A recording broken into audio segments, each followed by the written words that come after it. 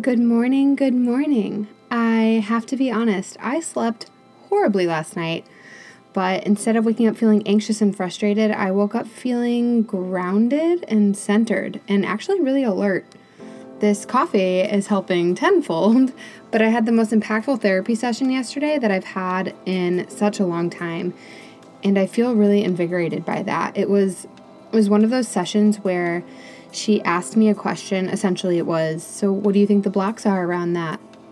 And my answer was that I really had no idea, that I was coming up blank. But then I just started to hear myself talk, not even really sure the words that were coming out of my mouth. And within minutes, I landed upon the blocks. It was like this huge relief, like searching for that one puzzle piece that makes no sense, where you're like, that's not going to fit.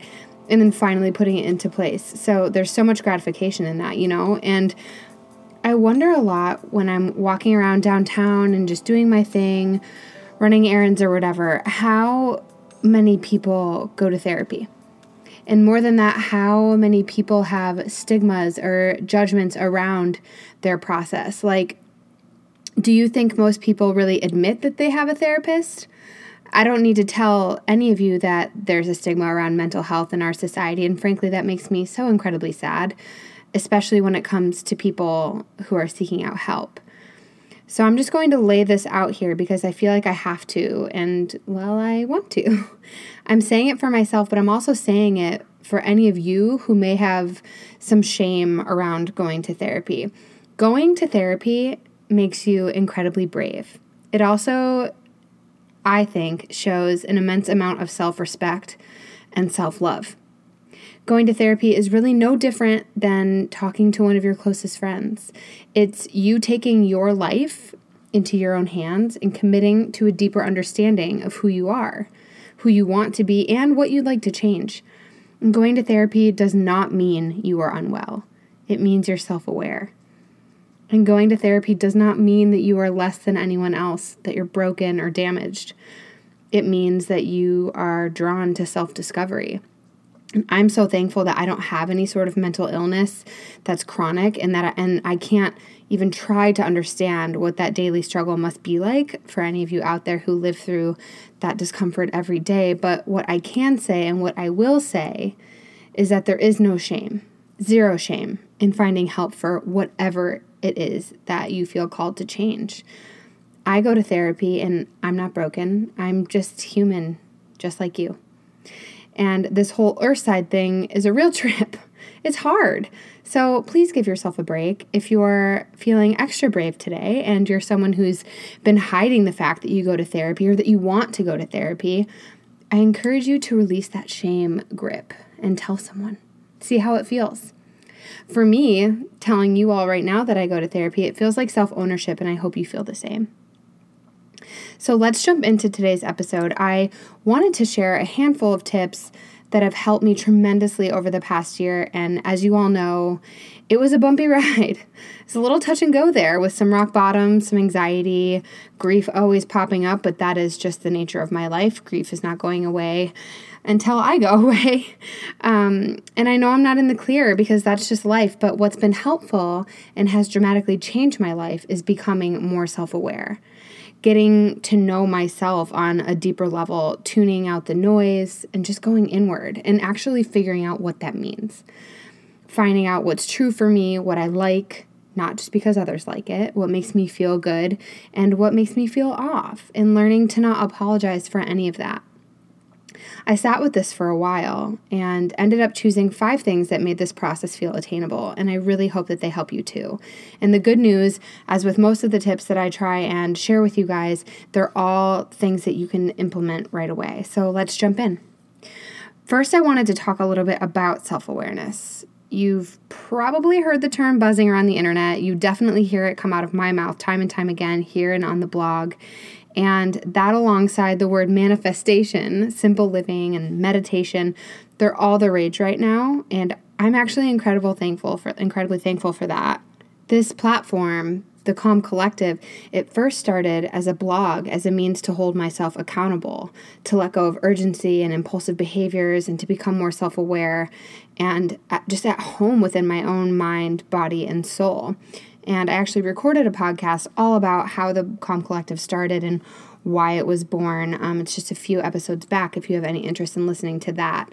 But the fact that the world is catching on, and at such a crucial time in history, I might add, is so incredibly gratifying to me. It literally brings chills up and down my spine, and I'm here for it. So what is self-awareness exactly? So when someone says that, what does that mean? By definition, I looked this up. Self-awareness is the state or condition of being aware, having knowledge, consciousness. Having self-awareness means that you have a sharp realization of your personality, including your strengths and your weaknesses, your thoughts and your beliefs, your emotions, and your motivations. To me, self-awareness is the true key to happiness and internal freedom.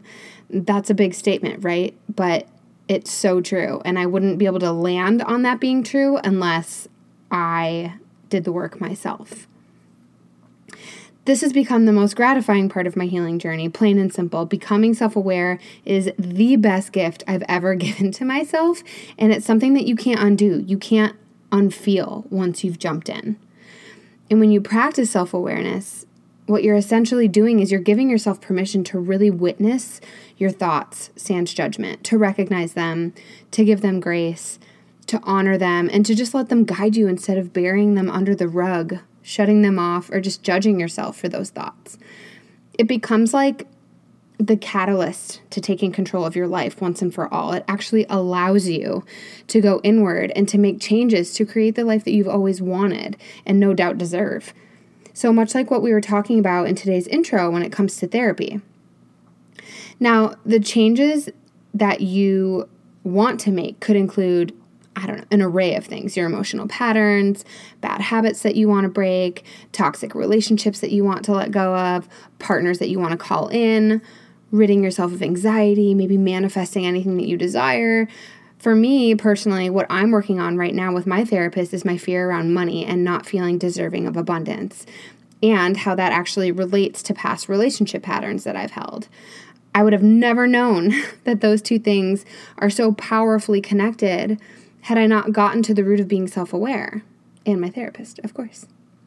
Self-awareness gives you the permission and the freedom to completely surrender to your life, to make decisions and changes that are authentic and true for you. So let's talk about the handful of ways that you can start to practice self-awareness right now. First, write it all down, all of it. And please don't say, I can't write, I'm not one to journal. I love you, really I do, but you know how to hold a pen, you know how to spell, so you absolutely can write. If you want the changes bad enough, start here. And for some, the act of putting everything down onto paper can feel really vulnerable, and I get that. So before I dive into what I'd suggest that you journal about, let me first just say that you can 100% burn the pages once you're done. A journal does not mean by any means that you have to, that it just like has to be this sentimental keepsake, right? First and foremost, it's a tool. Okay, so you have a journal. You're ready. This is where we'll be able to see patterns that show up within our lives and our personalities, where we're able to pinpoint our triggers and our strengths, our weaknesses, and the list goes on. So what you can discover just by journaling is astounding, but you have to be willing to be truthful and transparent with yourself. So this is what I did. Start by asking yourself these 5 questions every morning or every night for 2 weeks. What went well today? What didn't go well today? What did I learn today? What could I have done better? How am I feeling in this exact moment? At the end of 2 weeks, I can guarantee you that you will pick up on patterns, habits, reoccurring thoughts, and triggers that you may not have given much thought to before. Self-awareness has so much to do with knowing yourself fully from the inside out, so this is definitely where we begin. The second thing is to take time to meditate or just sit in silence. I know, meditation is not for everyone. I've always been the first to say that it doesn't have to be this traditional idea of meditation to make it count or to even make it impactful.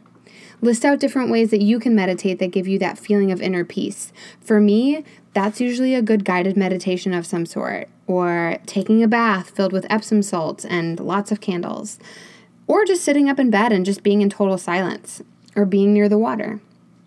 The goal is just to be still with yourself in whatever way feels good, sans distractions. So be aware of what shows up when you're in this state and how you feel afterwards.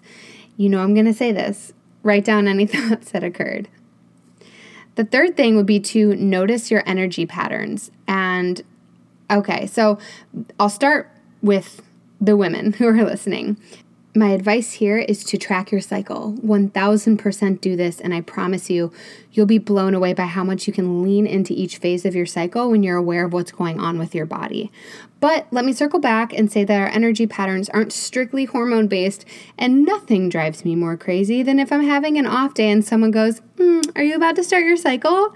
I imagine so many females out there nodding your head in agreement. I'm very bored of that narrative. I'm fairly certain that there's also no such question for men out there, so what gives, right? We're human beings, and bad days or off days will occur for as long as we're circulating the earth.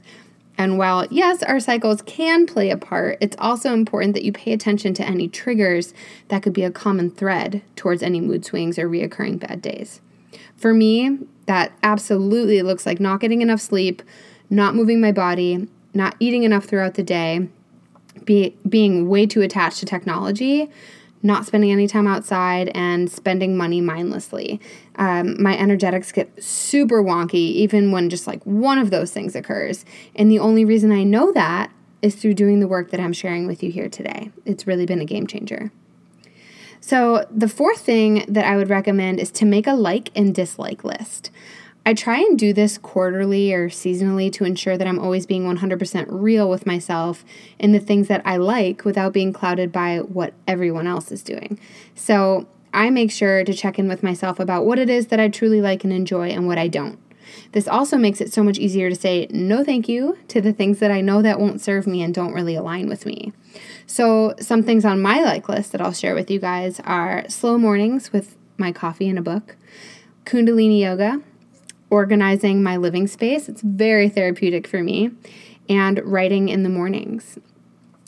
And on the flip side, some things on my dislike list, staying up super late, Instagram and Facebook, if I'm being totally honest, they are not really my jam, having plans before 11 a.m., and being around super large crowds. So because I've taken the time to get really honest with myself and discover this like and dislike list, I can apply it to my day to ensure that I'm doing my best to live in alignment. So I always make sure to start my day slow. I don't check my phone. I go make my French press and I crawl back into bed with a book for at least an hour. And I make time to do this because I love it. Whether or not you create your own schedule or you work for corporate and you have to be in the office by a certain time, if this is an example that aligns with you, you can absolutely wake up an hour earlier to make this happen. So with some of the things that I dislike, like having plans before 11, I try to stray away from making any commitments until the afternoon when I'm able so that I can get my slow morning in, what I was just talking about. So wake up fully and take care of any personal commitments and dive into my creative process because I'm most creative in the morning before I'm taking on anyone else's energy. And of course, this isn't always possible, but I try to take it into account whenever I can. And the same goes for Instagram and Facebook. I know that they're vital pieces of my businesses, especially within photography, and I'm grateful for the platform. But because I don't feel super high vibrations when I'm on those platforms, I try to make sure that I have a direct reason for checking in. I'm not much of a scroller. And I'll be the first to say that my grandma knows 10 times more than I do with all the Facebook updates with our family and what everyone is up to. But that's okay with me. The last thing would be to take pause. I know I talk about this all the time, but this one act has been mind-blowing how much it's helped. This can be as small as waiting to hit send on an email until you've read and reread what it is you want to say, saying, let me think about it before committing to plans, not feeling the need to break silence when it occurs, waiting a full day to purchase something that feels impulsive. Challenge yourself to not act impulsively. And by taking pause, you're making room for reflection. You're giving yourself the space to really check in with your insides. Does this feel good?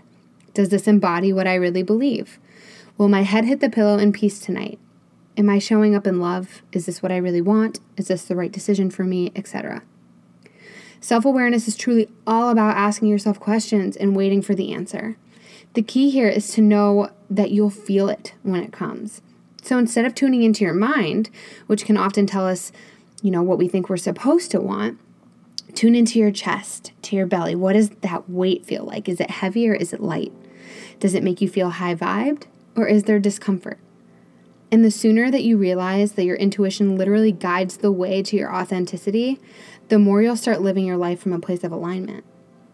So cheers to being more self-aware, to honoring who it is that you are, sans judgment, and designing a life around that. And if you loved this episode and it feels good for you to do so, I'd be so grateful if you'd take a second just to head over to iTunes and leave a quick 5-star rating and review. It's a surefire way to help this podcast grow organically and land in the laps of those who need it, and to continue being able to bring on inspiring guests for future episodes to come.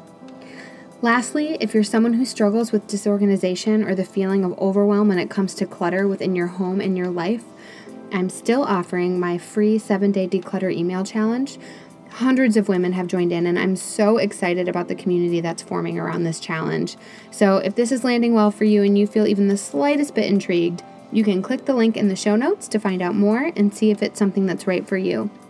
Again, it's completely free and nothing is required other than your email to get going.